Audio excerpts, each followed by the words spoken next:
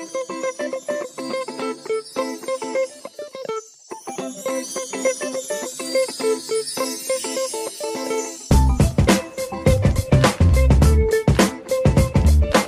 Venters, welcome to another episode of the Just Checking In podcast.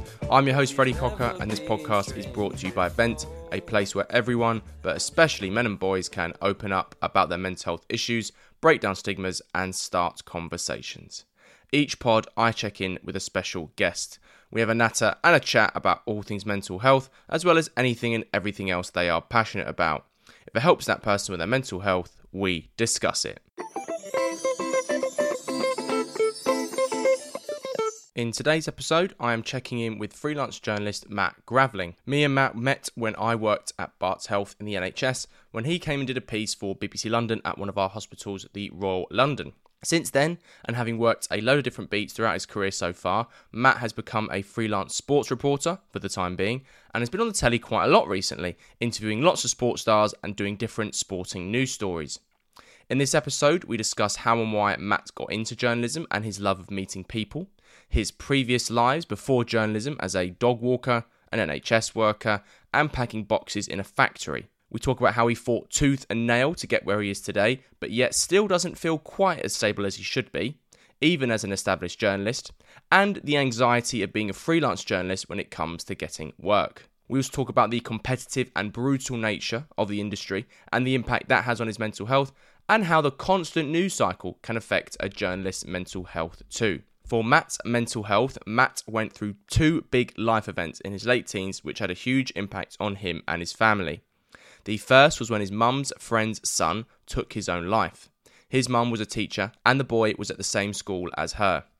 The second was when a teenager was hit by a bus outside of the school his dad was head teacher at. Both these events rocked his family's world for a significant period of time, and Matt spiralled into a depressive state. He got to the point where he realised if he didn't get help, he could have felt suicidal. He then sought out his family GP and was eventually put on medication, and we discussed that experience in this episode. We finish by discussing the death of his father, who he lost to blood cancer on the 19th of February 2022. We explore that grief, him having to step up in his family as a man, how his family has changed since his dad's death, and how we use running, specifically running the London Marathon in October 2022, as a way to channel and process his grief. So this is how my check-in with Matt Graveling went. Matt, welcome to the Just Checking In pod. Thank you for taking the time to let me check in with you and get the train all the way down, or all the way up from Southampton to come and see me and interview you in North East London in my flat. It feels like a very long time ago since we did that BBC London piece and several other pieces in my old job at Bart's Health, doesn't it? How are you, mate? I feel like I should be interviewing you, mate, to be honest. Always time, mate. There's always time. This is turning the tables. I'm all for it. I'm here. I've got my coffee, so the caffeine's already running through the veins. I'm up for a session, but yeah, to be the one being interviewed rather than interviewing feels a little bit weird. Yeah, I've interviewed a few journalists, and that exact line has come up a few times. So you're not alone, mate. It's the lack of control, I think. I can steer the questioning any which way when it's me giving the questions, but when I'm doing the answers... It's a good step out of your comfort zone, mate. Now you're on the other side. I'm very uncomfortable, despite this lovely couch, and it is a lovely couch. Cheers, mate. It's a very cheap one. The pillows do a lot of work for that sofa. I'm always very keen to give journalists a platform on this podcast, mate, especially ones who have worked as hard as you to get where you are today. So without further delay, are you ready to start the show? Let's start. Let's begin your podcast by talking about this journalism journey you've been on, Matt, for the last few years. So take me back to the beginning first, if we can. What inspired you? Where did your love for presenting or storytelling or reporting come from? And the journey to where you are today? Wow. I mean, I really don't actually consider myself a journalist, which is really weird considering the area of work that I'm in and the bills that, I pay with the money that I earn as a journalist. But I hate to break it to you, mate, but you are on TV a lot doing journalist stuff. Yeah, I know. People tell me, they're like, I just saw you on the telly. But yeah, it's weird. I never went out to be a journalist. I just love people. I love people, and my only real main goal in life was to do a job which I loved. I worked out at a pretty early age that I'd be spending the majority of my time at work rather than at home with friends, family, loved ones. I'd be spending the majority of my working day at work. And I just thought, if I'm not doing something I love, then what's the point? What is the point? And so I think for me, once I'd done a degree in biology, which, as you can imagine, doesn't necessarily come into effect much. Or involve people. or involve people. Lots of animals, not many people. But once I kind of got that done, I really did stop and think, like, what can I do? And I bounced around loads. I worked in the charity sector for a while, events management. I worked for the NHS. All people-related careers. Definitely, all people-centred. The charity sector was great. I mean, it was hard work. But I can attest to that as well, having been in the charity sector for a while. Yeah. It was relentless. I was doing events management, so I was trying to organise events. And were you also the CEO and the financial director and the comms director? you're a little bit of everything doing that job. And of course, at the end of it all, you are responsible for raising money. And if you don't, you feel the future of the charity is at stake. But once I got a couple of years under my belt in that, I felt it wasn't really necessarily for me. And why? I think probably because it was too much hard work, if I'm brutally honest. I think it was really stressful. It was super stressful. I mean, actually organising an event was quite fun. You'd be like, oh, let's have this. Yeah, the fun of the event is good. Oh man, the extravagance of a ball, and we'll get this musician to play, and we'll have this food, and it was quite nice making this event. But then you actually had to sell tickets. Yeah, and I always say to people, selling tickets is the hardest and most stressful part of doing events. It was, and it's the longest part, by the way. I lost sleep. Yeah, seriously, I would know how many tickets I needed to sell to break even, and until that number had been reached, I was losing sleep. Oh, you're testifying to everything I do with event nights. It's tough, isn't it? You know that there's money on the line. It's not your money you're playing with. And although you're working your hardest, sometimes there's things out of your control. So it became quite stressful. And I just thought, you know what? I need to do something else. And I loved the idea of the media. I didn't really know which area of the media I wanted to occupy at that time, but I thought radio was quite cool. And a lot of people that I'd spoken to who worked in the media had used that as a way in. And so what I did was I did what most people used to do. I don't know if they still do, but I called a hospital radio station and I was like, can I come in? And the first one didn't even want to have me in. They were like, you haven't got enough experience. And I was like, this is for free in the evenings. Like, I want to do a good job, but I thought this is where you got the experience. Yeah. But eventually I found a hospital in Winchester who kind of took me on. And from there, it was literally a case of just paying your dues, isn't it? Yeah. Paying your dues. I mean, walking the wards when people weren't listening. I mean, if we're being brutally honest, some hospital radio stations, they may be listening, and Winchester's probably got a lot better since I left. But when I was there, you'd be lucky to get a couple people listening. But you know what? You assume an audience of one when you're talking on the radio. So that kind of worked out. I assume an audience once I'm doing these podcasts. well, I tell you you what, more than one now, but yeah, at the start. I'll listen. So that's your one. You, that's your one. So I worked on the radio for a couple of years at hospital radio, and then I just kept phone bashing until somebody opened the door and let me in, and that turned into commercial, which turned into the BBC. Radio turned into television, and you know, here I am, really. When you were being that persistent Percy in phoning up any person that would have you, how much did that teach you about A, persistence, and B, patience and resilience, I guess? I think we'll probably come onto it a little bit later in terms of being a journalist and the impact that has on your mental health. But I think what I always say to students, because a lot of them contact me on LinkedIn and on Twitter, you know, for advice and things like that. And while I'd love to be able to give them all jobs, I really can't, because I struggle to get work myself these days. Yeah. But ultimately, my main bit of advice is always about not taking notes personally. And that's it's hard as a young person, though. It's so easy to say, so much easier said than done, isn't it? Yeah. It's super hard because, especially if you've worked, you know, through education your whole life, you go to university and then you come out and you think, you know what, I'm ready to be employed. I feel employable. I've smashed my exams, whatever it may be. And then you're getting told no, and you're like, it's probably the first kind of no's you've ever heard in your life. And for me, a no from a job is the second most personal kind of rejection you can have after a relationship. I was going to say, I had a lot of no's before that with girls. So a girl is a hard one, but A job, it's equally as hard in many ways because it feels like a rejection of you. Yes. Like on your CV, you are laying yourself out there and you're saying, look, here's me. And they're saying no to you. And all I would say is you never know what's going on behind the scenes. If someone's already got lined up, all that somebody sort of stuff, may be in the picture for it as well. So it taught me in those early stages that, wow, if I'm going to really make a go of this, I need to be okay with the word no.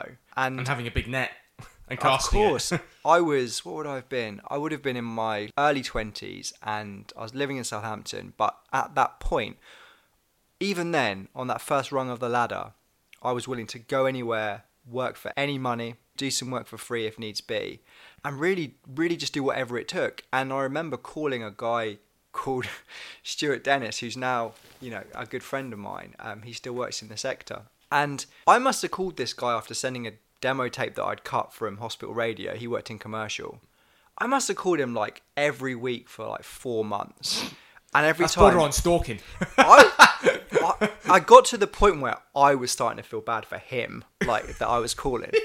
And I called one time and the frustration in his voice was just so apparent. And he just basically said, just come in tomorrow. And I was like, oh, awesome. So I went in the next day and I did a practice production shift. And from there, that's kind of really how it started. I mean, that was a commercial radio at a time when commercial radio really was struggling. And actually in about 6 months' time, that station folded. And I only found out when I turned up for work and there was a security guard chaining up the door saying, sorry, this is done and dusted. So then I was back out again. It's like when Bart's factory gets shut down when Millhouse is a security guard.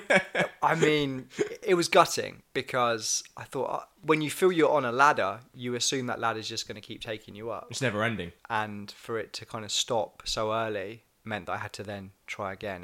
And I did, and I kept trying. But I kept being told no as well. When you were juggling both events and journalism, there was a big moment when one of the events you were doing was covered by BBC Local Radio. So, channeling your persistent Percy again, you introduced yourself and put yourself in front of their editor. So, at that point, did you call yourself a journalist or still not? I still definitely not then. And now it's debatable, but definitely not then. But I remember when I was working for the commercial station, as you say, I was juggling it with work and I wasn't getting paid for the radio stuff. I was doing it purely for free. A little bit later, I did get paid like once a week on a Saturday, but I was doing it for free. And then, as I say, it all stopped. And I was working back in the events management. I was like, what do I do now? And one of the events I was organising was a mast climb, which is basically, the charity I was working for at the time was a charity which operated 2 tall ships, like think Pirates of the Caribbean style.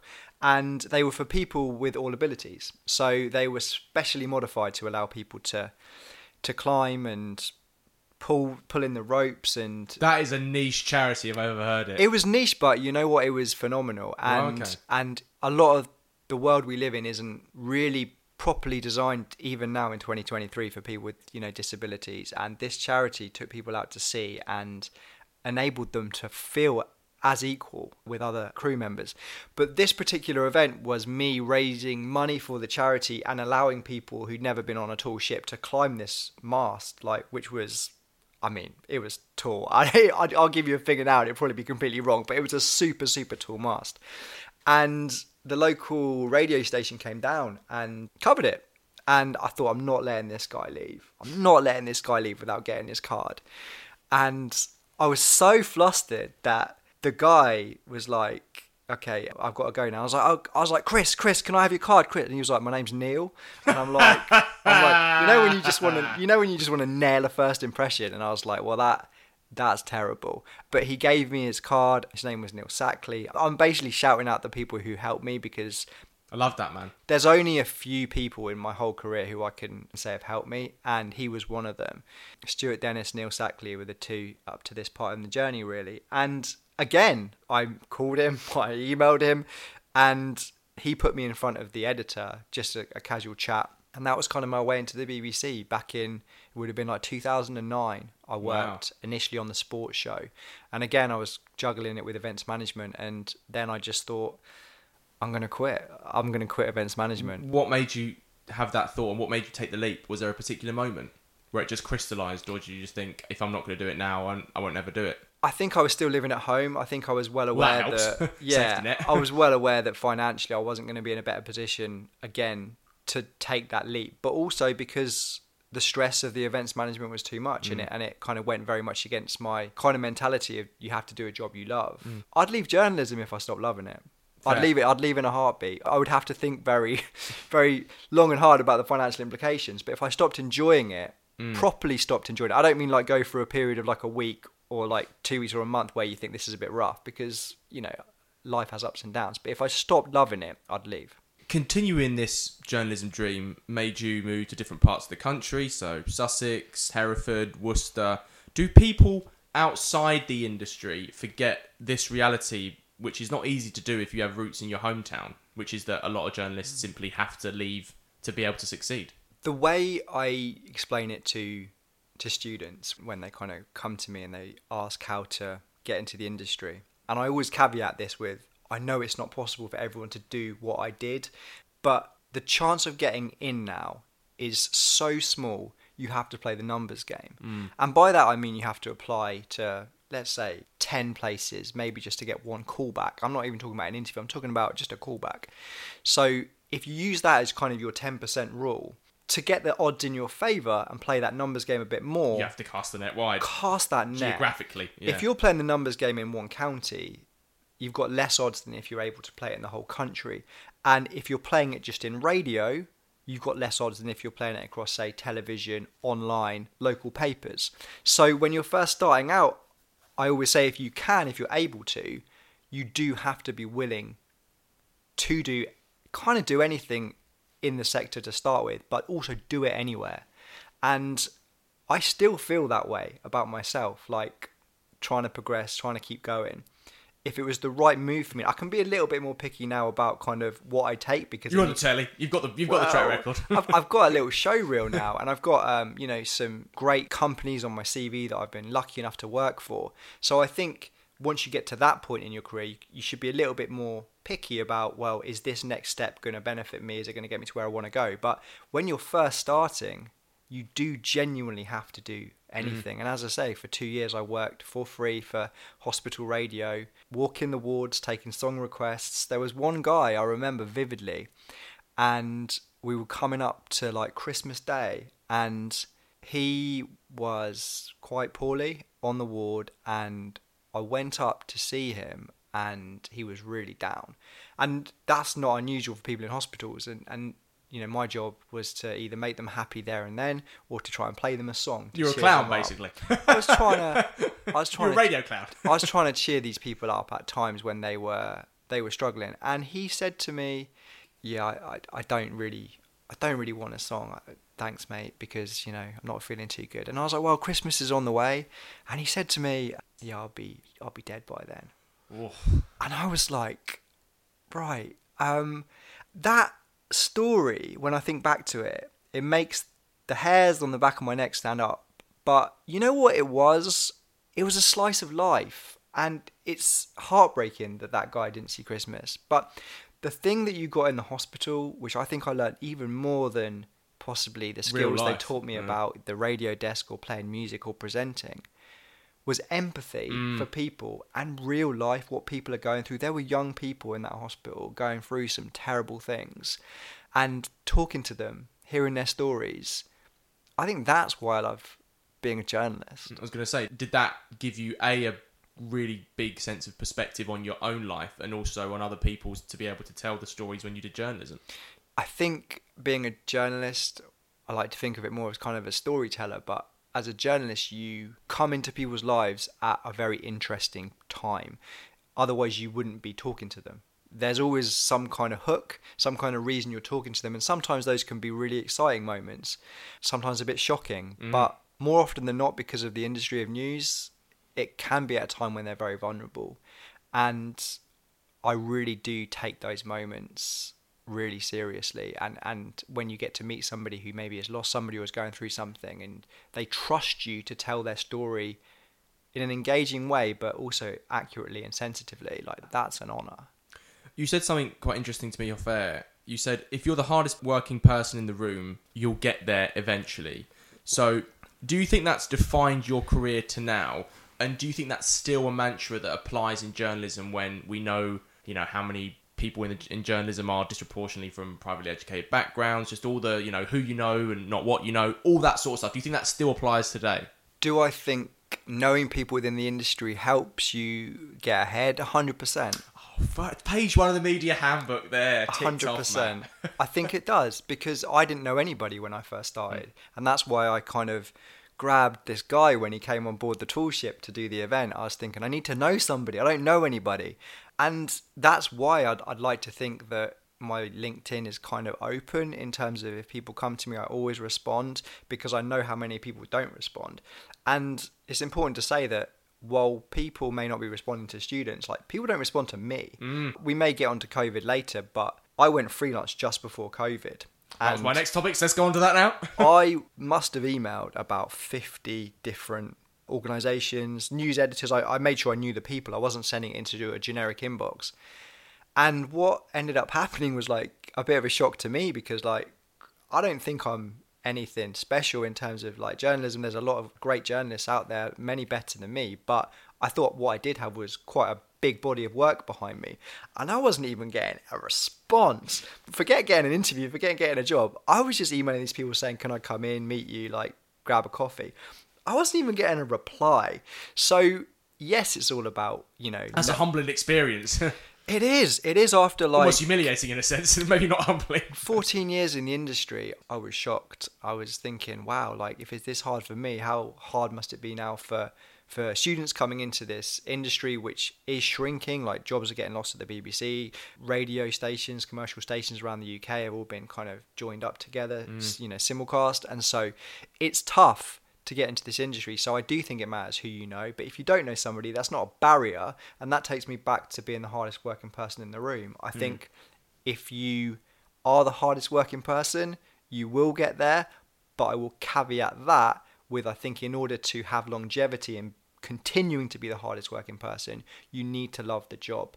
Because if you don't, if you're just doing it because you think it's, I don't know, maybe glamorous, like you'll get a shock. But if you thought that and you don't love it, your motivation will soon be sucked out of you when you keep getting those no's.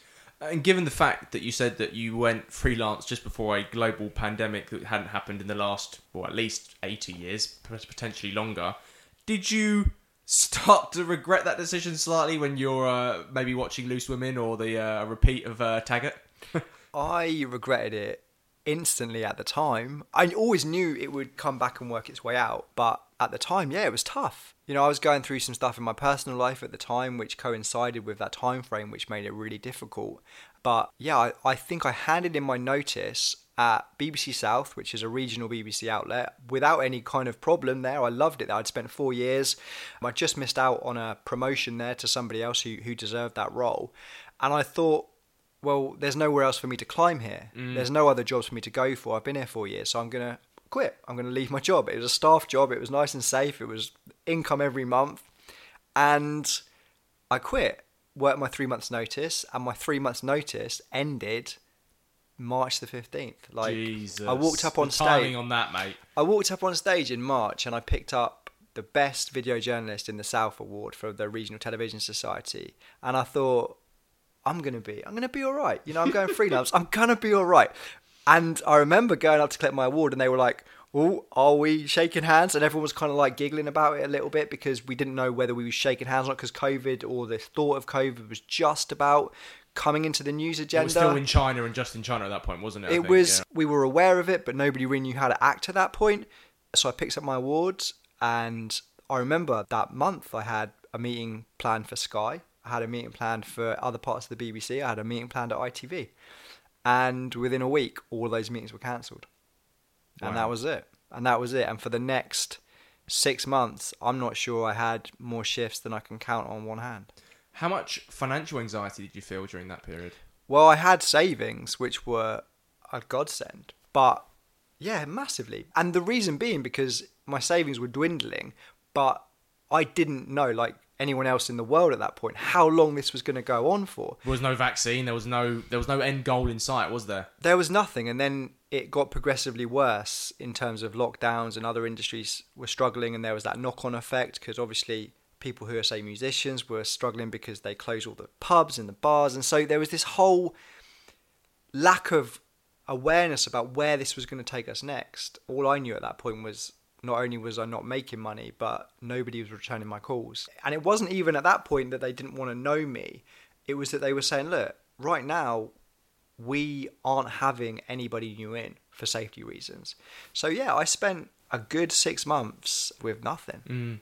I've spoken to quite a few men about the mental health impact of being unemployed, which essentially you kind of were because you weren't getting those calls. And I've been unemployed 3 times in my life, in the start of my comms career, in my full-time job. And a lot of things that come up time and time again, emasculation, the feeling of worthlessness or lack of purpose.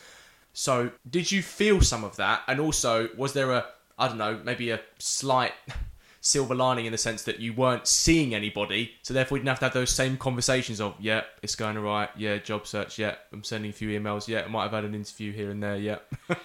I mean, I've been unemployed a number of times. I've signed on to job seekers allowance in the past. I've gone through periods where I haven't had work and I couldn't find work, mainly just straight after university. And yeah, it was tough. It was mentally tough for all the reasons you just said, because I think we put a lot of our self-worth into our job, a lot of people, and our professions. Men especially, yeah. Men seem to. And I felt that before, but in this instance with regards to leaving my role at BBC South, I didn't really feel any of those feelings because I'd chosen to leave and it was a global pandemic. So at no point did I think, oh, this is my fault, like I shouldn't have done this. Or well, that's a good thing at least. Yeah, I didn't actually feel like it was because of me. I just thought, well, look, the world's literally shut down. So it was the first time I think I was unemployed and didn't take it personally. But did you still think, why me, in the sense of, I've just done this and a global unprecedented pandemic has happened, just to time it with? I thought to myself, Matt, if you tried, you couldn't have picked a worse time to leave your job. Like, you literally couldn't have picked a worse time. You weren't wrong. And also, because I'd just gone freelance, I didn't get any of the government help. No. I was literally on my own, right? So, yeah, I did think that, but I always in my heart knew it would end eventually. And as soon as it ended, I would be front of the queue to just grab whatever came my way. So I knew it wouldn't be forever, and I knew that decision, while maybe I made slightly prematurely, would be the right one. I just knew it would take time. When it comes to getting those shifts again, we met during the 3rd wave of COVID. So when you came to my old work, Bart's Health, you came to the Hospital Royal London to do a piece for BBC London. And I remember this vividly because it was also the time when Will Smith slapped Chris Rock at the Oscars, and I was talking about it with your cameraman. So was this period where you were beginning to find your feet again? I think what happened was the first year, 2020, from March onwards, was an absolute write-off. I think I did actually pick up 3 to 4 months of contract work, like, thank goodness, working as a producer on the BBC 6 and 10 o'clock news, which is actually, looking back, a really, really nice gig to do. It was a big deal. And I am so grateful for that, because not only was it financially a massive weight off my mind, but also I learned so much. But if I'm brutally honest, I would have never applied for that job had it not been for my circumstances, because I didn't want to be a producer. I was a reporter. Funny how these things work out, eh? It's funny how it works out. So I'm super grateful for that, and I learned loads from that. And then really 2021 continued to pick up as lockdown measures eased, and I was lucky enough to do a lot for BBC Breakfast. I started working a little bit for my old place, BBC South, as a freelancer, because, as I say, it was all good with them. There was no bridges burnt. And I also did a little bit for BBC nationally. So I started working on more desks.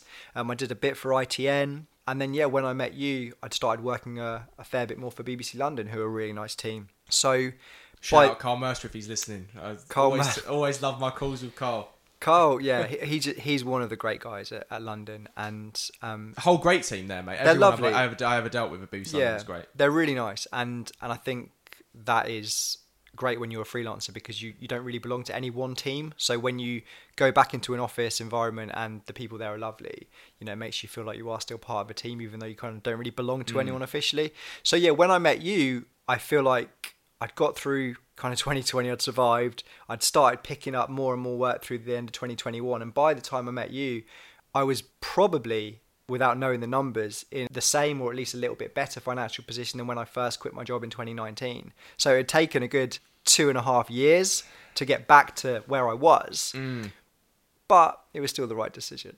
I want to talk about industry issues now, mate. And the first that you wanted to discuss is competition and the sometimes brutality of the journalism industry. So tell me how this has affected your mental health and your perspective on it.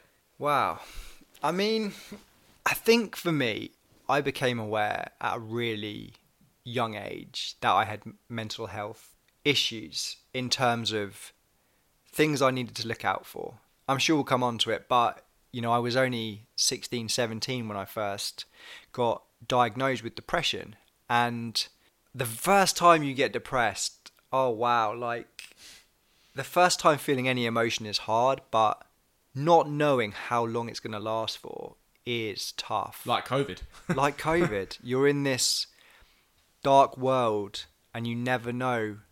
You don't even know if you're going to be able to get through it because it's the first time. You know, there's easy to make the assumption that you may never get through it because your head's in such a dark place. So I knew from an early age, you know, 16 years old, for at least a couple of years, that I had problems with my mental health that I needed to work through and live with. And, you know, we'll come on to that, I'm sure. But when you take those into a competitive working environment where you do feel like you're being very much judged on yourself, it's a very front-facing industry. You know, when you see journalists, reporters talking on the television and delivering stories, they're doing it in their own way, in their own style, with their own voice, with their own face. When you do get knockbacks, whether that's on social media or you don't get picked up for a job by your bosses, like you take that personally, of course you do. And so I've had to know going into this industry that I've got to be so kind to myself like every day. And that's tough because you don't always make time for yourself. So no, the competition is brutal. And every time I tell a student, you know, you've got to be okay with hearing no, if I'm honest, I'm reminding myself because they do always hurt. And when you do know that you are susceptible to mental health problems in terms of, you know, your sense of self-worth or your mindset having the ability to go downhill quickly under the right set of circumstances, then you have to be so aware. You said something quite funny, but also quite powerful to me off air. You said it's basically like the Hunger Games every day. Unpack that for me.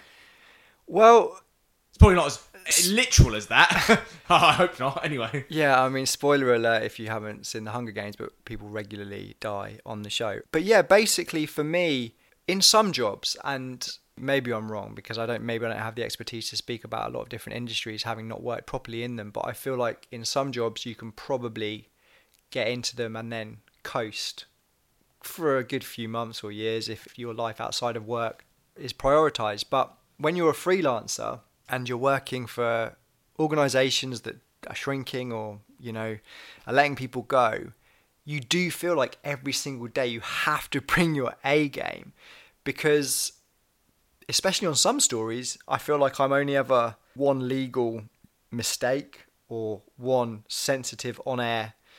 One lack of allegedly. one lack of allegedly. One mixing up my guilties and my not guilties away from not being employed again. And while you've got that from the kind of journalistic point of view, I also feel that way very much so on the kind of personality point of view. Like, you can put one person into a room of different people, and because of the mix of personalities, you'll get on with certain people better than others. But when you're a freelancer and you're being dropped into a new team, you know, every couple of weeks, you've kind of got to be liked, you've got to be really positive, you've got to be proactive, you've got to be the guy that they want to work with so you keep getting booked again. And sometimes you just don't feel like that. Sometimes your head is not in that place. Every day is Omaha Beach landings, isn't it? Yeah. It's difficult. It's difficult. So every single time, you know, you go into that competitive industry, you just feel like you've got to be the best you can be, even if you're honestly not feeling that way. There's a Lowell Kana album that I love. It's his second album, which is called Not Waving But Drowning. Is that how sometimes being in the industry feels? Like you're presenting mask, it's positive, it's effervescent, it's vibrant, but underneath, a lot of you, in fact probably most of you, are just fighting for survival and staying afloat? I think from a personal point of view, you should definitely never assume that whether people are presenting themselves a certain way on the television or maybe on radio or even social media channels, that their life is okay. I mean, I think that's a lesson for life for everybody, not just kind of journalists. But yeah, it can be very, very tough. And would I say waving, not drowning? I mean, possibly not, but I think you are constantly aware. And I use this more as a freelancer. You are constantly aware of the competition around you. And that isn't just when you're at work. Like, that includes social media. Like, I have a love-hate relationship with social media. Same. If I didn't have Vent, I wouldn't be on it, mate. If I didn't have to find podcast guests, I wouldn't be on it. I love the potential it has, but I also hate what it can bring out of people. And I don't just mean keyboard warriors, because, you know, you get idiots in all walks of life. I actually mean, like, the emotions that it can bring out in yourself. And I feel pressure if, let's say I've had like a week off, like, you know, we're all allowed a week off. We're talking about mental health, so we're allowed a week off. But if I haven't posted something about work in that week off, I'll feel like, oh, am I still relevant? Am I still going to be remembered? Are people still going to employ me? And I start getting all these like really nervous thoughts. And then you scroll onto your timeline and you see other people posting stuff and like, oh my God, they're doing loads. I'm doing nothing.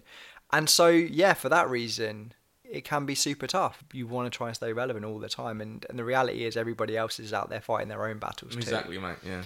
It's hard to remember that sometimes, though. I do understand. The next issue I want to talk about is the news cycle. And this is something that I spoke about with a friend of the pod, Christian Hugo. I'm sure you're aware of him. He used to work at the Beep. He's now a freelancer. And the impact of the news cycle specifically on journalists like yourself's mental health. How has that affected you? I do know Christian Hugo. I don't know him personally, but I think he's doing a Formula One podcast. He's done now. Big stuff now. Big stuff as I messaged him. Yeah, see, Christian, I saw your tweets and you're making me feel... I'm sending this pod. You're making me feel bad about myself already. Stop posting, man. No, I mean, look, I think he was at Radio 1, I believe. Yes, Newsbeat, yeah. I only know through socials, and I think he's now doing freelance work. And it's so refreshing to see that people can go freelance, because he would have had the same concerns and worries I did. Literally said it on this pod, yeah. Like, he would have been really worried. So when you see somebody making it, and I'm sure in his mind he isn't making it, he's probably still there thinking, oh, okay, I'm doing this one podcast, but what about this and X, Y, and Z?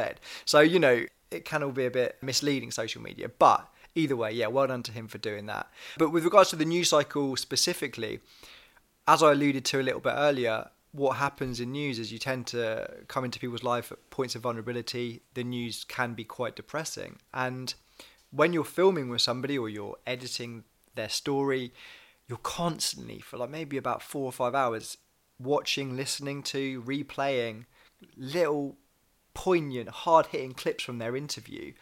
And you'd be crazy to think like that doesn't sink into your consciousness when you go home of an evening. And if you extrapolate that over weeks and months, then that has an impact. And I remember when I was deployed to the Shoreham air crash on the south coast, which was the... Oh God, of the air show. Yeah, it was the air show. Yeah, so it was a jet which, for people who don't know the story, it came down on a line of waiting traffic, and I believe it killed 11 men.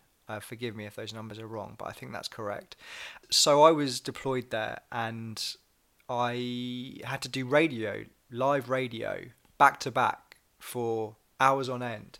And what that basically entailed was I would be stood on location, and then different regional radio stations around the country would all take a time slot of my hour. So pooled, basically. Yeah, it was so for instance, Radio Manchester might come to me 12 till 12:05, and then they would disconnect, and then BBC Solent might come to me between 5 past and 10 past. So for the whole clock, you were basically saying the same story to a different audience. But you do that for 2-3 hours, and you say those words, and you have to make it sound original as if you're saying them for the first time as well. You relay the emotion to all these people, and then you come off air and you feel so sad. Just the most sadness running through your bones. You know, maybe some people are kind of got tougher skin than I have, and maybe, you know, some journalists kind of disassociate more than I can.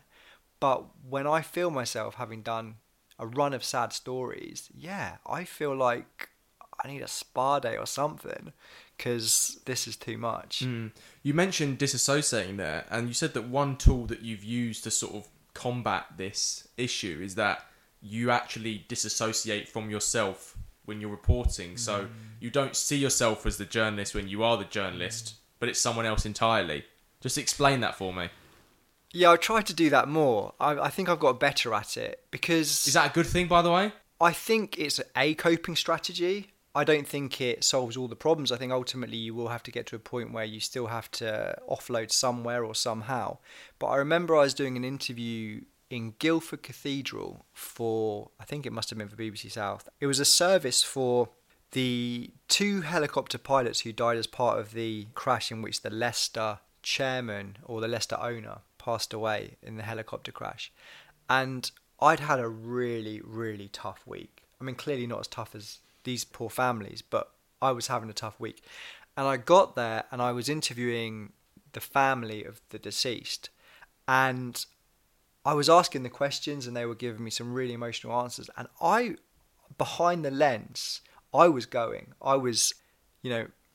up. I was pretty much crying, to be fair. And while I think my empathy may have touched them as well, because I clearly cared as a human being, as a journalist, as a professional, I felt like I wasn't doing a very good job. So from that moment on, I definitely do try and disassociate myself, and by that I mean as soon as I pick up the camera or as soon as I pick up a microphone, it's not me that's talking to these people. It's somebody else, and I'm simply just a vessel, and that way I can just take a step back from my emotions, and then if I have to, I'll deal with them later. Would it be better to say that it's healthy separation then, rather than disassociation? Well, because disassociation could lead to yourself self-splitting. I don't know if it's even healthy separation, because I think you can't fully stop it being absorbed by your consciousness. I think it's just it's a temporary fix. So I think it's a way of working that now works for me, because I think if I absorb it in the moment, it impacts my ability to do my job. We've spoken a lot on this podcast already about instability and how unstable the industry is and how sometimes you felt pretty unstable. Have you got to the point now where you do feel established? And if you don't, do you think you'll ever feel that way? I don't think there's a freelancer in the world who's going to say they're established. I think when I next get a staff job with an organisation, let's put it on record right now, I don't want to be freelance. Freelance for me was a way to leave regional news and hopefully make it one day into national news. And it's as if you're listening, slide into the DMs. Yeah, if you're listening. But so for me, it was definitely a case of a way to try and get into national media. So established, I don't really know what that means. I think established in terms of I'm bringing in a certain amount of money each month, established in terms of people watching kind of know who I am when they turn on the television, or somebody who is considered like an expert in his chosen area, maybe that's sports or something like that. But I definitely don't feel established now. Like I feel like I have more experience than I used to, but I definitely don't feel established. I do occasionally get that kind of imposter syndrome, which I know a lot of people get, especially on some of the bigger jobs. Because you've done quite a lot of them. Well, this year's been especially sport, I should say. Yeah. Quite a bumper year. Obviously, when the Queen passed away, it was all hands on deck and all eyes. DEFCON 1 at the BBC, as I used to know when I worked in the BBC press office, and there was always the alluding to, if the Queen dies, this is the plan. I think a lot of people thought that there'd be a lot more frantic running around when the Queen passed away, but I think the reality for most news organisations is they had something in place for a long period of time, because she was fortunate enough to live to quite an old age. But obviously when the day does come, you've still got to get everything right. All that rehearsal, all that practice means nothing if you don't get it right. And I was actually working up in Salford for BBC Sports Shift, and it was one of those kind of 4 days up in Salford where I was in a hotel and away from home, and usually on those shifts not much happens. And I was doing live reports about all the kind of sporting events that had been cancelled or postponed because of the royal death, and that was being shown on kind of BBC One, BBC Two. It was being streamed on some American stations as well. And so, yeah, when I picked up my bit of paper and I put my earpiece in and put my mic on, like, imposter syndrome, like, at its highest. I'm like, who the hell am I? Like, who am I? Like, sat here. You don't start thinking, well, Matt, you've been doing this for like 13 years. It is ultimately just relaying information, because the gravitas of the whole experience, the situation just kind of rains down on you, and you just start looking at yourself in the little mirror that you can see to the side of the camera, and you just, yeah, who the hell am I? And as we reflect on your journalism journey, mate, what has it taught you about yourself in the course of these 13 years? I think it has taught me that I am ridiculously sensitive for a stereotypical man. And I appreciate that phrase is terrible, because there is no stereotypical man. But let me explain it slightly. When I'm with my friends down in Southampton and, we get together and we might have a few beers, I'll always be the only one in the room. Like, how are you? No, but how are you really doing? Like, is everything okay? And some of them look at me like, dude, I'm fine. Like, just get around it. But I feel like that's what it's taught me about myself. And I think it's also taught me that even people who it looks like they've got it all together, they haven't. And I use that because of all the people that I meet as a journalist, all the people whose stories I tell. From the outside, they might look completely like they've got their shit together. And then you sit down and you put a camera on, and you put a microphone on, and you ask them really how they're doing. These are the people that pass you in the street. You share a tube carriage with these people, and you look at them and, their shirts all pressed and their ties looking tight and all the rest of it, and they look like they are on form. And they're not. And I think that's what it's taught me about myself and about life. We've talked about Matt, the journalist. I want to dive a bit deeper now and talk about your own mental health journey, mate. So I ask all my special guests on this topic this question first. Tell me back to early life, teenage years, and looking back, were there any early mental health experiences you can pinpoint? Who's the Matt we meet here? Wow. I think if I'm going to start with early years, my life, my upbringing was so privileged. And I don't mean financially privileged. I'm not saying in any way we weren't well off. You mean like emotionally privileged almost? I mean... Like nuclear family, yeah, good parents. I just mean I won the lottery on parents. And this is going to be a difficult section for me, I think, because I lost my father last year. So when I talk about my family, this is going to bring up emotions which I'm working through, but possibly haven't worked all the way through yet. And that's fine, mate. You'll get there. And I think early years was just blessings. I think if anything, and we'll come on to this, my upbringing was so good in terms of the love I received from my parents. I do think that it gave me a slightly false impression of what life would be like in terms of the actual big wide world. If that's the only negative, it's not bad. I have this conversation with my mum quite a lot, and because I'm open about this, I think if we're going to normalise mental health, we talk about it. That's the way of achieving that. And so I talked to my mum about it, and she says, oh, I should have been tougher on you, when you were growing up. And I'm like, Mum, like, you were phenomenal. Like, the best mum I could have ever hoped for.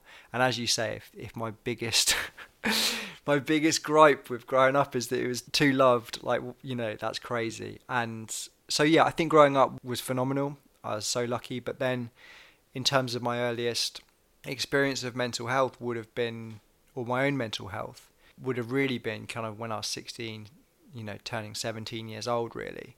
As I say, the world in my head was a really great place where nothing bad really happened, and everything I kind of did got validated with words of encouragement or, satisfaction, whether that was achievements at school or work I'd done. But then it felt like it came crashing down a little bit when I went to college, and you lost that structure of education, and you lost that delicate touch from teachers, I should probably say, because, you know, AS levels and A levels were I feel like they were the tough. hardest period of my educational life.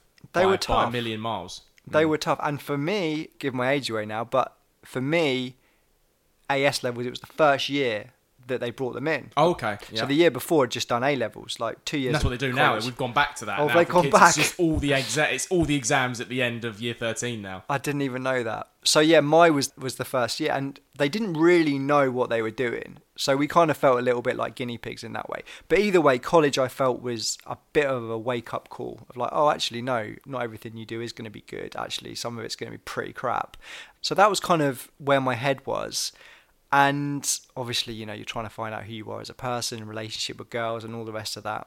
And it coincided with a couple of really upsetting events for the family. And my family obviously were my safe place. And I remember that my mum has a really good friend, still a really good friend, whose son sadly had attempted to take his own life, and miraculously he'd survived. And so she was there for her friend, and my mum was obviously feeling a lot of the kind of impact of that. And as a result, the family were too. You know, I wasn't getting the kind of same love and attention that I had before, and couldn't really compute that because I was really struggling at college and I needed my parents there at that point. And anyway, a couple of weeks after being released from hospital, he took his own life. And so that further kind of impacted on my mum. And then within the same time period, a little boy who my mum taught, my mum was a teacher, he got hit by a bus. And my dad was a head teacher. And even though this little boy went to my mum's school, he got hit by my dad's school. And my dad was one of the people who tried to save his life, unsuccessfully, tragically. And I think at that point the family dynamic just crumbled, because my parents were trying to just keep their head above water mentally. And my dad's from the north, or he was from the north. My mum, you know, she doesn't really talk about stuff. So they were both quite stoic with it, which is kind of an old school way, I think, of dealing with your mental health. So they were kind of just trying to get through. But regardless, like, the shift in the dynamic within this family was like night and day. It was like night and day. And so I was going through my own stuff without that support network that I'd always relied upon. Did you feel like at any point, not that you couldn't go to them, but you almost didn't want to burden them with your own issues because you knew how much they were going through? 100%. Yeah. I felt like I can't go to my parents. Because you might tip them over in your head or something. I didn't want to add yeah. to their burden. Yeah. I didn't want to add to their burden. And, you know, I was like 16, 17 years old. And I just remember being at college, and coming home and being exhausted, because every day I would go in and put a mask on and try and be happy, try and be smiley, and I wasn't feeling it in my heart. And I remember one time I was playing football with my friends after school, and I was laughing and stuff, but I could hear my laugh in my head. I could hear it, and like, what is this sound? Like, you're not even happy. It's like the fake podcast laugh that a lot of podcasts do. Well, it was just this crazy experience of literally living a lie emotionally, and it was absolutely exhausting.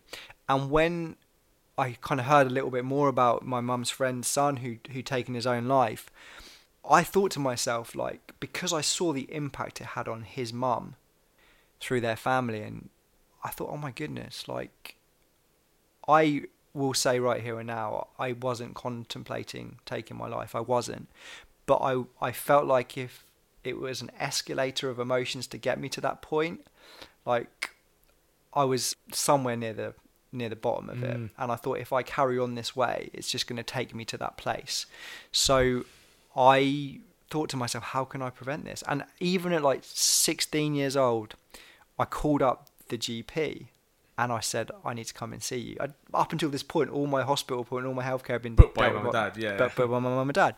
But I went on my own, I got myself there on the bus, And I just said, look, I'm really struggling. And he booked me in with a child psychiatrist or psychologist or whatever they were back then. And I remember walking into this woman's office and she said, I can almost feel it now, man. She was like, how are you doing? And I just cried. I cried probably harder than I've ever cried in my life for like 10 minutes. And she prescribed me some medication. Well, you know, she didn't just prescribe me some medication. We did talk about things as well. But was that helpful? The talking or the meds? The meds. Well, the meds first and then the talking. I mean, talking's always useful, but the meds were an experience. I'm super pleased that I went through that, because you can learn a lot about empathy with other people who are on antidepressants, which I don't think I'm really for or against them. I understand their value and their worth, definitely. But they weren't for you, maybe. I think for me, I was on something called I was on a drug called Cipramil, and I was taking them, you know, every day. And as I'm sure many people who have been on antidepressants have kind of fallen into this trap of like, oh my goodness, I feel amazing, I don't need these anymore. So I was on them for a while, and then I was like, I don't need these anymore. And I came off them, and then I plummeted. Like, I was like, what are you doing? I was in this deep, dark well, you know. I was like, oh goodness. So I went back on them, and then I slowly over time kind of phased them out. And I've never since then been back on antidepressants. I have had numerous sessions of counselling when I felt myself kind of falling, but I've never gone back on antidepressants. But I do think when your mind is at a place where it's not working and you just need a little help to get to a point where it can process emotions properly, I think medication in that point has been of use to people. So was it more of a stopgap for you, maybe, in getting you to a place where you could manage your emotions without the need of them? That's how it felt like for me. It felt like I got to a point, I was so low that I could not work out in my head what I was going to do next. How could I process these emotions? And they basically just elevated my mind to a level where, okay, maybe I can do this on my own. Then I carried on having the counselling, talking through things, and eventually I phased out the medication. But what it did do, this experience, is it really did help me to be able to realise early the signals in my own mind of when things are going down. Like before, I only really realised I was on the ground level. At crisis point, yeah. At crisis point. Yeah. That's a lot of men, unfortunately. But now I can feel when, oh, hang on, I'm struggling a little bit here. I'm going down a couple of notches. So that's when I'll book into a counsellor, or that's when I'll try and book in some self-care or meditation or reading a book or going for a run. That's when I'll do it. So it was one of the darkest points in my life, but I truly believe it's probably saved my life. You spoke about your family dynamic really changing because of the grief that both your parents had witnessed and experienced, especially your dad firsthand, literally. When did that change back or get better? I don't think you can ever get it back. I think once you realise your parents are humans and... So did you de-Superman your dad at that point then? Like what all boys tend to do at some point? I think weirdly, and we're talking about my dad, so this could be tricky, but I think weirdly he became more of a Superman, but he became a human Superman. Do you see what I mean? I think before you idolise your dad, or I did at least, and people who are lucky enough to have a good relationship with their father, but it's because you think they're kind of indestructible and they can do anything. But actually seeing kind of the human frailties within him and his determination, and this goes for my mum as well, to stick together and overcome the odds and be there for each other, actually they became even more superhuman in my mind. The most difficult part we've now come to, mate, is talking about your dad. And your dad died on the 19th of February 2022. So we've talked a little bit about how you've made him more of a Superman in a sense, but just tell me a bit more about the man he was and your relationship with him. I mean, he was my best friend. Like, there's no two ways around that. You never know how much it's going to impact you until it happens. Like, I always try and proactively prepare myself for emotions and think, oh, well, you know, let's try and imagine a world where I haven't got my dad and maybe I can get myself ready. Because he was struggling with a condition for a number of years. So I knew the likelihood of it coming was probable. So I tried to put that in my mind, and it did nothing to prepare me for the reality. He was a head teacher. He was full of compassion, full of empathy. He guided so many young people to become the best versions of themselves, and he did that as a father for me as well. And we watched football together. Big Southampton fans? Big Southampton fans. Sorry, mate. Sorry to bring that up. Sorry to bring up relegation in a difficult time. Yeah, less big at the moment. But no, we watched the football together. But more than that, like, we just had a dynamic and a relationship where we could talk about anything without judgment. And I'm about to be a father myself. Congratulations. Thank you. And I think if there's one thing I want my daughter to know, she will grow up in a world with me passing no judgment on her. The only thing I want from my little girl is to develop a kindness for strangers. If she's kind in this world, I don't care what else she does. She will never be judged by me. And I like to think that that's a lesson my dad taught me. Are there any favourite sayings, ad-libs, mantras that he imparted that perhaps came from his head teaching background that you carry with you now? I mean, the amount of times as a child I used to go into his school and the kids would be laughing about something that I'd done. And I'd be like, how do they know about this stuff? Because he told them in an assembly. My life became an assembly. Like, there was one time when I was going to bed. I must have been like, who knows, 6, 7, maybe I was like probably 18. But I was wearing like some like grey pyjamas, and I'd been colouring in the bed, and I'd left a brown felt tip pen. And you know when you touch something kind of with a felt tip and it will just spread? Mm-hmm. It will just spread like if you put a little drop of water on a paper towel, it spreads. I'd slept on this felt tip, right? And so I go into the school and everyone's like, brown pyjamas. And I'm like, what are you talking about?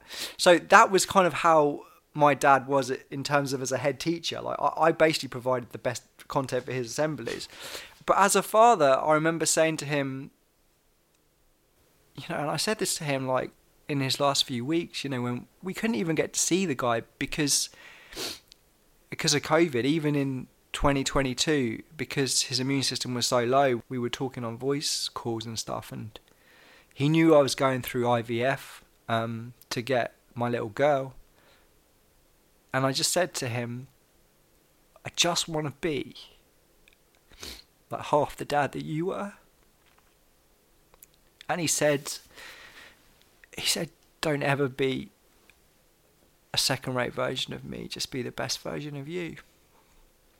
And I guess like mantras and sayings, maybe that's probably the most pertinent one that stuck with me now, considering the journey that I'm about to do as a dad. When he was diagnosed, how did you feel then? I think my mum tried to shield us from it all. I mean, it was ultimately a blood cancer, but the C word was never used. I think even in my 30s, and my sister also in her 30s, they still performed that role of protective parents so well, almost too well, because I felt like knowing may have been a little bit more useful.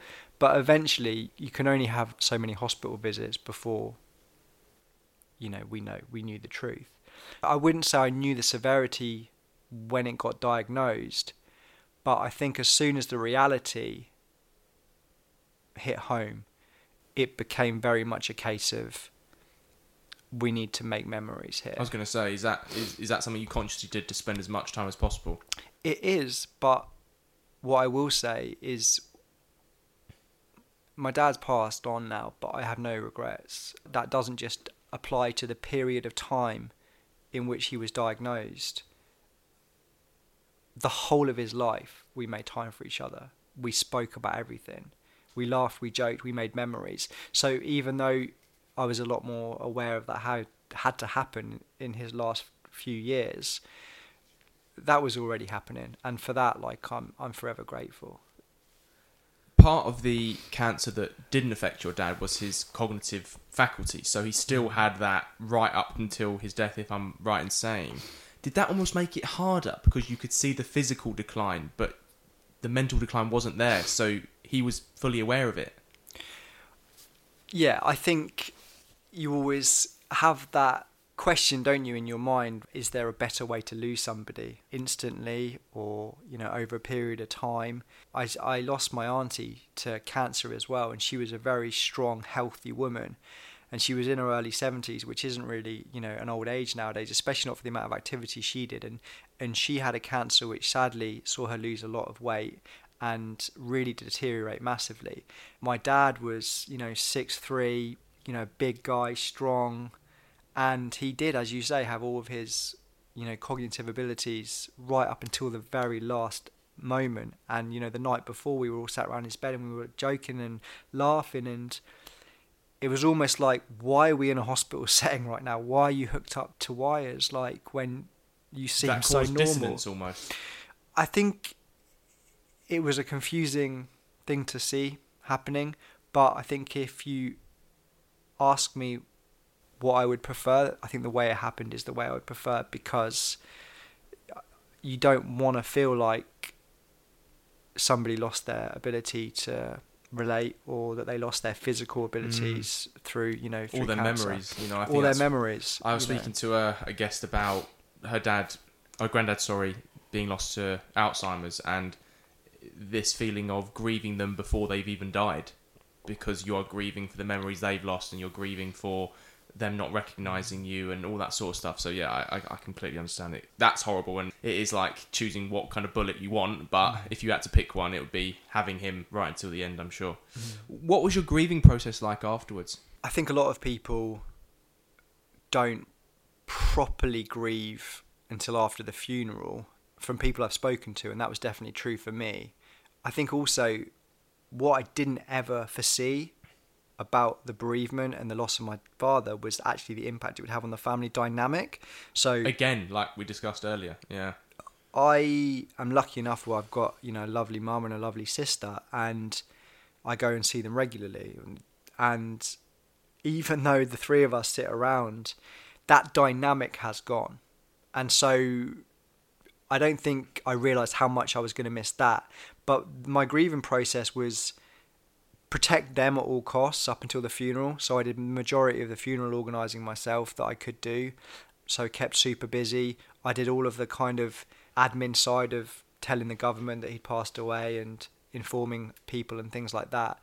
Quite a stereotypically masculine thing to do, mate. I think, weirdly, I had to step up. I probably didn't have to step up because my mum is more than capable, and my sister. You felt that innately. In my heart, I felt like I had to step up, and so I did. And then after the funeral, I started running. Like, I just started running. Like, I know that sounds like Forrest Gump, but in a good way. You weren't running away. You were running to channel it. Yeah. I was just running for my mental health. I was just running to get some headspace, and the grieving just kind of came out bit by bit, and I went back to counselling. As I say, like, because of the experience I had in my younger years, I knew I would need that. I actually went to counselling before he passed away to try and ready myself for that. And I remember sat in the couch and I said, can you, like, give me some skills or some tips or something? And she was like, I'm really sorry, but, like, there's literally nothing I can do. You're just going to have to, like, wait for it to happen, basically, and then come back. And even then she said, don't come back immediately, come back in like a couple of months or something once you processed it. And all the counsellors I spoke to said the same. Come back after a few weeks or months, because you need that time for your mind to process it. So yeah, the grieving process was death, shock, admin stuff to the funeral, and then literally do whatever you can. For the listeners, you ran the London Marathon as part of your grieving process, I think, and as a personal achievement for yourself. So was the funeral closure, or was finishing the London Marathon closure? I don't know if I've got closure yet, bud. I really don't. I feel like every day I try and achieve something for him. I think being a father myself will be for him. Nothing can prepare you for that either. Nothing can prepare me for that. I think the London Marathon was a nice one because I ran for a charity called Winston's Wish, who looks after and supports children who have been bereaved at an early age. And I had my dad for 37 years, so I don't in any way think I fall into that category. But I just thought to myself how hard it's been for me. You look good for 37, by the way, mate. Thanks, Mum. Thanks. I thought to myself how hard it was for me. Like, if I was a young child and I lost a parent or a sibling, that would be... I mean, I can't even imagine. So I raised money for them to continue their great work. But in terms of closure, I don't know if I will ever get closure. I will just keep trying to do things that I know would make him proud. How has grief changed your perspective or appreciation of time? I mean, I think I've always had a very strong sense of awareness of mortality, even when I was super young. I think I weirdly got that from my dad.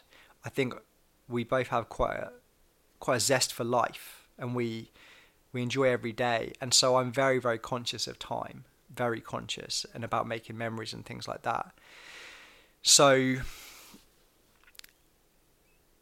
in terms of an appreciation, I think that was already there. But now I've lost my dad, what I do think it is provided me with, which I'm grateful for, and I'm trying to get positives out of negatives, is that because I was one of the first one in my friendship group, and my friendship group is primarily people I went to school with who are of a similar age, I'm one of the first in my friendship group who have lost their father or any parent. And I think what it will do is help me and better equip me emotionally to help other people, because it will happen. It will happen to everybody, and it will happen to them. And when it does, I'll feel like I can help them more. So I think that's a positive. For the marathon itself, just take me back to the day and the training. Well, especially the day, but just your feelings, how you felt when you crossed the line. Did you think he was watching at you at that point? You know, take me back to that day itself, because I imagine that was really emotional. The training was purely just long runs. Pain. Of pain. And runners will have an appreciation of this, but there is a point in a run, not all runs, but some runs, when your body and your mind just sync up so much that you kind of lose yourself. And it's so nice because your mind at that point it's kind of empty and focused all at the same time, and you can't get that kind of tranquility normally. And in some of my longer runs, I would hit that point and I would just start crying. I would literally be running through fields just bawling because of that. It was almost like I was processing emotions at like double speed during those windows. But then the day itself, you know, it was October. It was the last time the London Marathon was held, slightly later because it had been pushed back through COVID. You know, it's an incredible environment. Like, everybody's there for their own reasons. Like, for me... Yeah, my older sister did it, and I remember being at we went to various points, like we went to Canary Wharf and stuff, and, you know, I'm quite an encouraging person anyway. You get dragged in, you see someone with a name, you're like, yeah, go on, Steve, keep going, mate, stop walking, come on, you can do it, not far to go. Yeah, everybody... Just shouting at strangers, I'm like, what am I doing? Everybody gets wrapped up in this really positive buzz, and it's so lovely. And for me, I also have my name on my top, so... Deliberate choice. Well, it was a top for Winston's Wish, the charity. But on my hand, I wrote my dad's name on my hand. Was it in brown felt tip? It wasn't. It wasn't on brown felt tip. It was in a permanent marker, thankfully, which didn't spread all over my arms. But I just put my dad's name on both my hands, and I started the run with a friend, and he saw me writing on my arms, and he's like, "Are you putting your split times down?" And Little did he know. And I was like, "No, mate, I'm just writing my dad's name." And then when things got tough at around mile 20, I just looked at the wall, basically. That's the wall. Yeah. I mean, I ran it pretty chilled. It wasn't like the fastest run in the world. I came in about 3:45, which was okay. But things got tough, and I just looked at my hand. That's why I was doing it. Mm. Let's reflect on your mental health journey now, mate. So, first of all, if your dad was listening to this podcast, what do you think you would say to him? And what do you think he'd say to you? I think if he was listening to this, he would say congratulations on becoming a father. He would say, again, thank you for, you know, the kind words about me, but just make sure you're being the best version of yourself. Because really, like, I think what is my job now as a parent, and it is to just equip my baby daughter with the skills to get her through life in the best way I can. You know, none of us get instructions for this. And I think that's what he did for me. He would always just offer me encouragement, and that's what he'd be doing now. He'd be like, just keep going. You're doing really well. There was nothing I have to say to my dad that I didn't get a chance to say while he was here. That's the best. That's what you want, isn't it? I would just say the same thing I said on his last day, which is thank you. In the course of this grieving process as well, obviously you've said how much it's given you perspective and renewed focus on who you want to be as a dad. Do you also feel a more profound sense of just how important it is for boys to have dads and strong dads? When I say strong, I mean present, there for them, supportive. It's a big problem right now.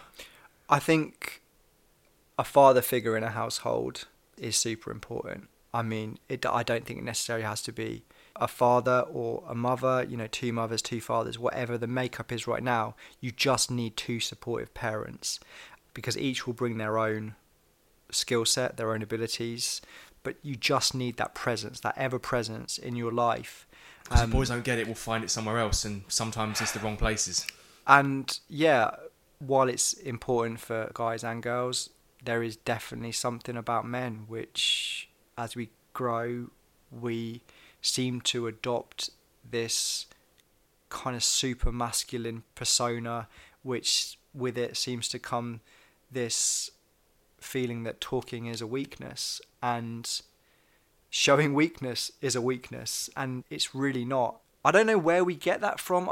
I don't think I've ever had it to the same degree as some of my friends, and maybe that's, you know, thanks to my parents, but I try and work out where it comes from, because every relationship I've ever been in, everybody likes something different in their partner, but all the partners I've ever had in my life have always quite enjoyed the fact that I was quite open and talking about stuff.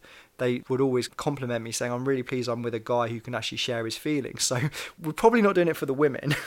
So I don't know. What do you think? Like, why are we doing this? I've got a few thoughts on this over the course of doing this podcast. So I think that we've come a long way since 2017, since I started doing this. I think the environment of men judging other men has largely gone. I think there's still remnants of it, but I think in the hyper-masculine environments of school, I think schools are a lot better now. I actually think schools are kind of swinging the pendulum too far the other way. I think there's almost too much exposure to mental health content. I think in relationships, certainly what you've said is true, but I do think that there is a fear amongst men in dating about being judged for their mental health by women. How true that is, I don't know, or how imagined that is, per se. And I think there is a lack of understanding in that some men just won't find talking helpful, but they will find seeing other men talking helpful. So for me and you, therapy was really good for us. Therapy changed my life, saved my life in many ways.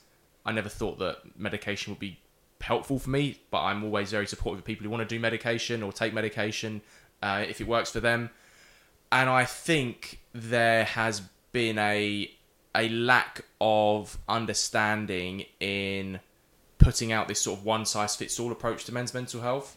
And I think if we change that and we say that me and you will be helped, but Tommy won't be, but James will be, and Dave will see Tommy or James talking about it, but then he might think, oh, I'm going to play football and that will help me. I think that is a much better approach to it. I think some of it was conditioned in history and those hypermasculine environments where we felt pressured to put on that mask. But I think those environments have changed massively, and I think we now need to move with that. That's a long-winded way of saying it, but it's a nuanced answer. There you go. I told you wouldn't get through this whole podcast without me asking you a question. It's the journalist in me. And as a final couple of questions, what has this mental health journey taught you about yourself? This in terms of the podcast, or? Everything up to now.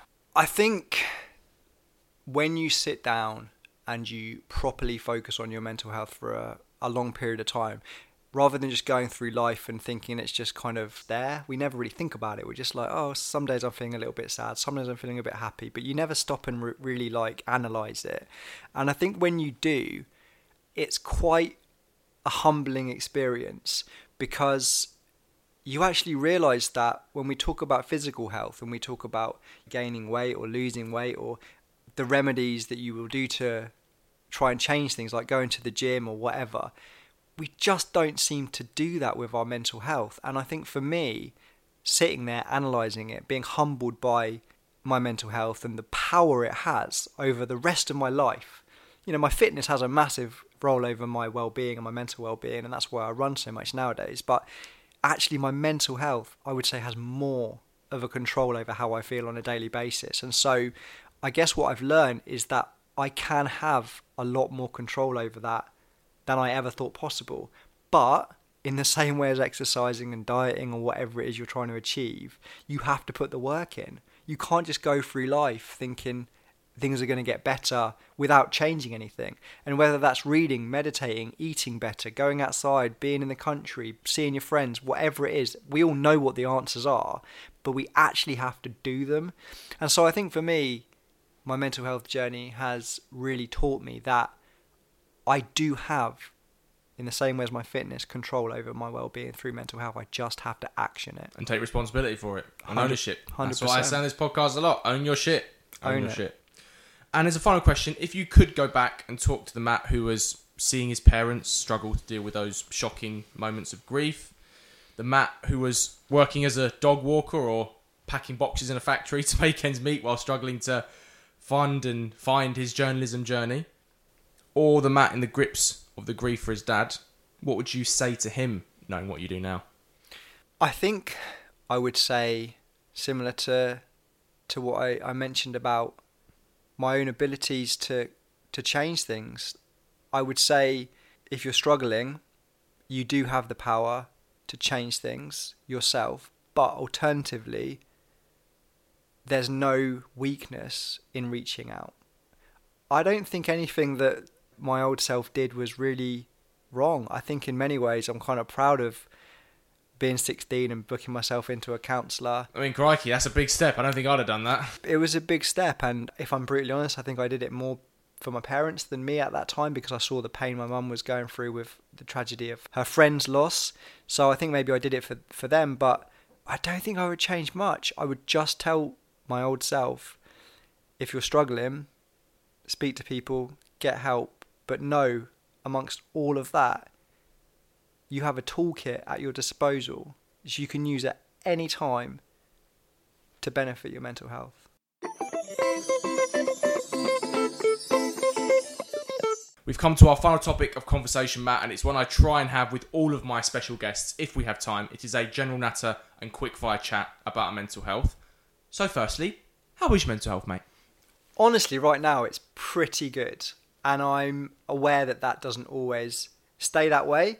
But I've got over all of the firsts with my dad's passing. And by that I mean the first anniversary of his death and Father's Day, birthdays, Christmas. I've done all of the firsts. And I think once you've got over that, you can really move on a little bit more. Not completely, of course, but that's been a massive help. I felt like I was in a bit of a daze for the whole of last year. And obviously I've got a little baby girl coming. So that's exciting and terrifying all at the same time. Obviously, it's been a long journey because of IVF, which, along with mental health, is something I'm keen to normalise, because so many people are going through it, but they all feel alone because we don't talk about it enough. So that's been difficult. But as of this right moment, right now, this moment, today, it's sunny outside and hot. It's a bit warm.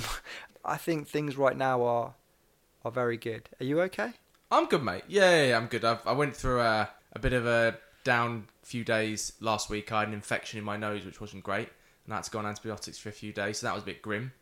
So I felt quite shit, but I'm out of that now. My nose does not look like Rudolph the Red-Nosed Reindeer anymore. So yeah, I'm in a decent place, man. I'm in a decent place. What age were you, mate, when you became self-aware of your mental health and you realised that the feelings you were having weren't physical and they were actually in your mind and a product of your mental health? 17. I say 17, it could have been 16, just turning 17, but when I first got clinically diagnosed as being depressed.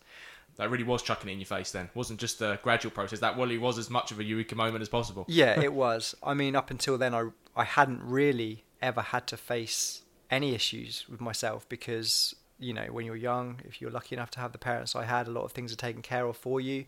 So I didn't really ever have to analyse much.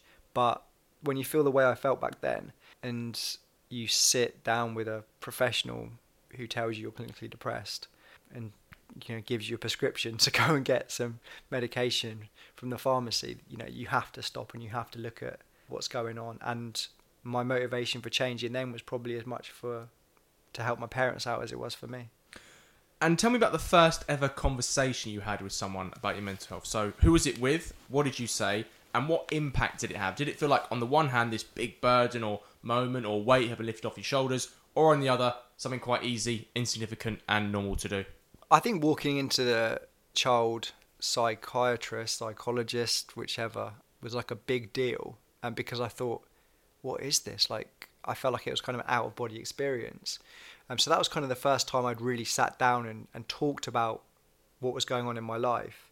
But I think weirdly, the moment which sticks out even more was about a year later, I went down to Newquay with some friends, because we weren't old enough to go into clubs, but we probably just about snuck in. And I had my bag with me and it was open, and there was a few of us in the room, and there was a female friend of mine, and she looked at my bag and she saw my pill box and she was like, "Oh, Cipramil, I'm on that." And I was like, "Oh, are you?" Like, because she was about my age, might have been a year younger. And I'm there kind of thinking right now, without talking to many people about it other than, my family, I thought I was the only person in the world who was a 16, 17-year-old guy on antidepressants. So I'd kind of keeping it a little bit on the back burner. But yeah, she said it, "Oh yeah, I'm on those too." And I think for me, that was a massive eye-opener, was like, maybe this isn't as crazy a isolating experience as I thought it would be. And what things do you find in life that trigger your mental health? So it could be things people say to you, a sound, being in a particular social environment, or have you not figured all of them out yet? I think what has the biggest impact on my mental health is problems in relationships that I have that mean a lot to me. Those are always the hardest. And I know that's kind of an obvious thing to say, but if I've got any problems in my relationship or with my family or some close friends, those really hit me hard because they mean so much to me. But it tends to need to be, for me to start to fall, a kind of a sequence of events. I think I've now got the resilience to deal with kind of one bad thing, maybe like one big thing and a little thing. But I think if I start to have too many at the same time, then I will probably book myself in to see somebody, because if I've got, say, a really big problem with a relationship or with a family member, and then something happens on top of that, I don't seem to have the capacity as a human being to be able to deal with both of them and continue living like a normal life.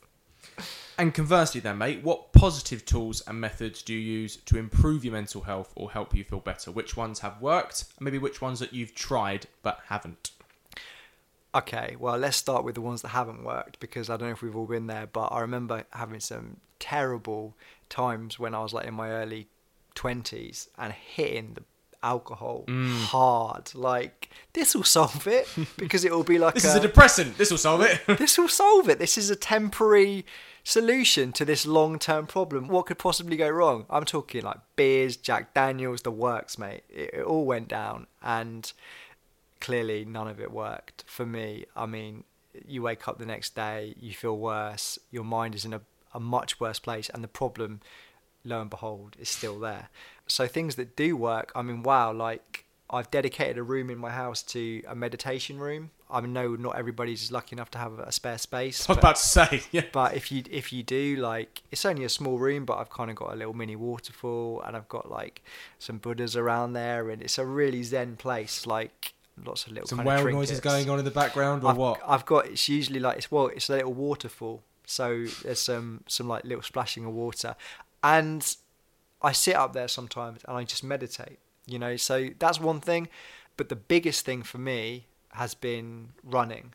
I mean, being health conscious for me does help as well, like eating healthy, but that's probably most people. When you're feeling bad, you may have been eating badly, but for me, regardless of my diet or anything like that, running has been phenomenal. Just running for headspace, and reading as an extra kind of add-on has also been just a way to escape sometimes. Come from from within yourself and just kind of lose yourself in something external. Well, that's my next question. What has been the best book that you've read for your mental health? I call it Mental Health Bible. It doesn't have to be self-help or mental health related. It can be fiction or anything you want. I'm going to go with a book that I was bought by my wife not long ago called Billy No Mates. Oh, I've heard of this book. Yeah, I tried to get on the podcast. He blanked my email. Did he? Yeah. Did he? Oh, he probably didn't see. He's probably had loads of other more important media bids. Max something or other, his name is. I can't remember his name, but it's a really good book. And basically, the premise of this book is that when you're a young guy, you have loads of male friends at school or whatever, university. But as you get older and you start families, these circumstances mean that you don't see your friends as much.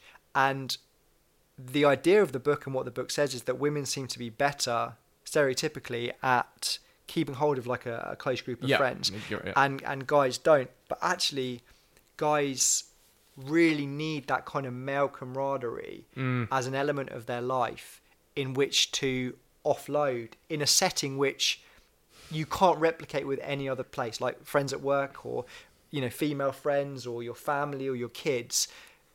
You can have great times in those settings, but they're not the same as having a group of lads where you just rip each other to pieces. Yeah, that's the way we show love, mate. It's the way men show love, and those scenarios dwindle as you get older, and you might find them in like a locker room, or you might find them like in a pub, but you do need to get together with your male friends and just offload for that to have a positive impact. So that's what the book's about, and I'd say it was a nice way to kind of hold a mirror up to my own life and go, oh yeah, that's true, I do that. Do you know what? The one thing I will say in defence of us, in the sense that, yes, we can be not as good as women stereotypically in keeping that close circle of friends. However, what we are better at, I think, than women at, is that if I don't see you for 7 years, I can just pick up with you like that.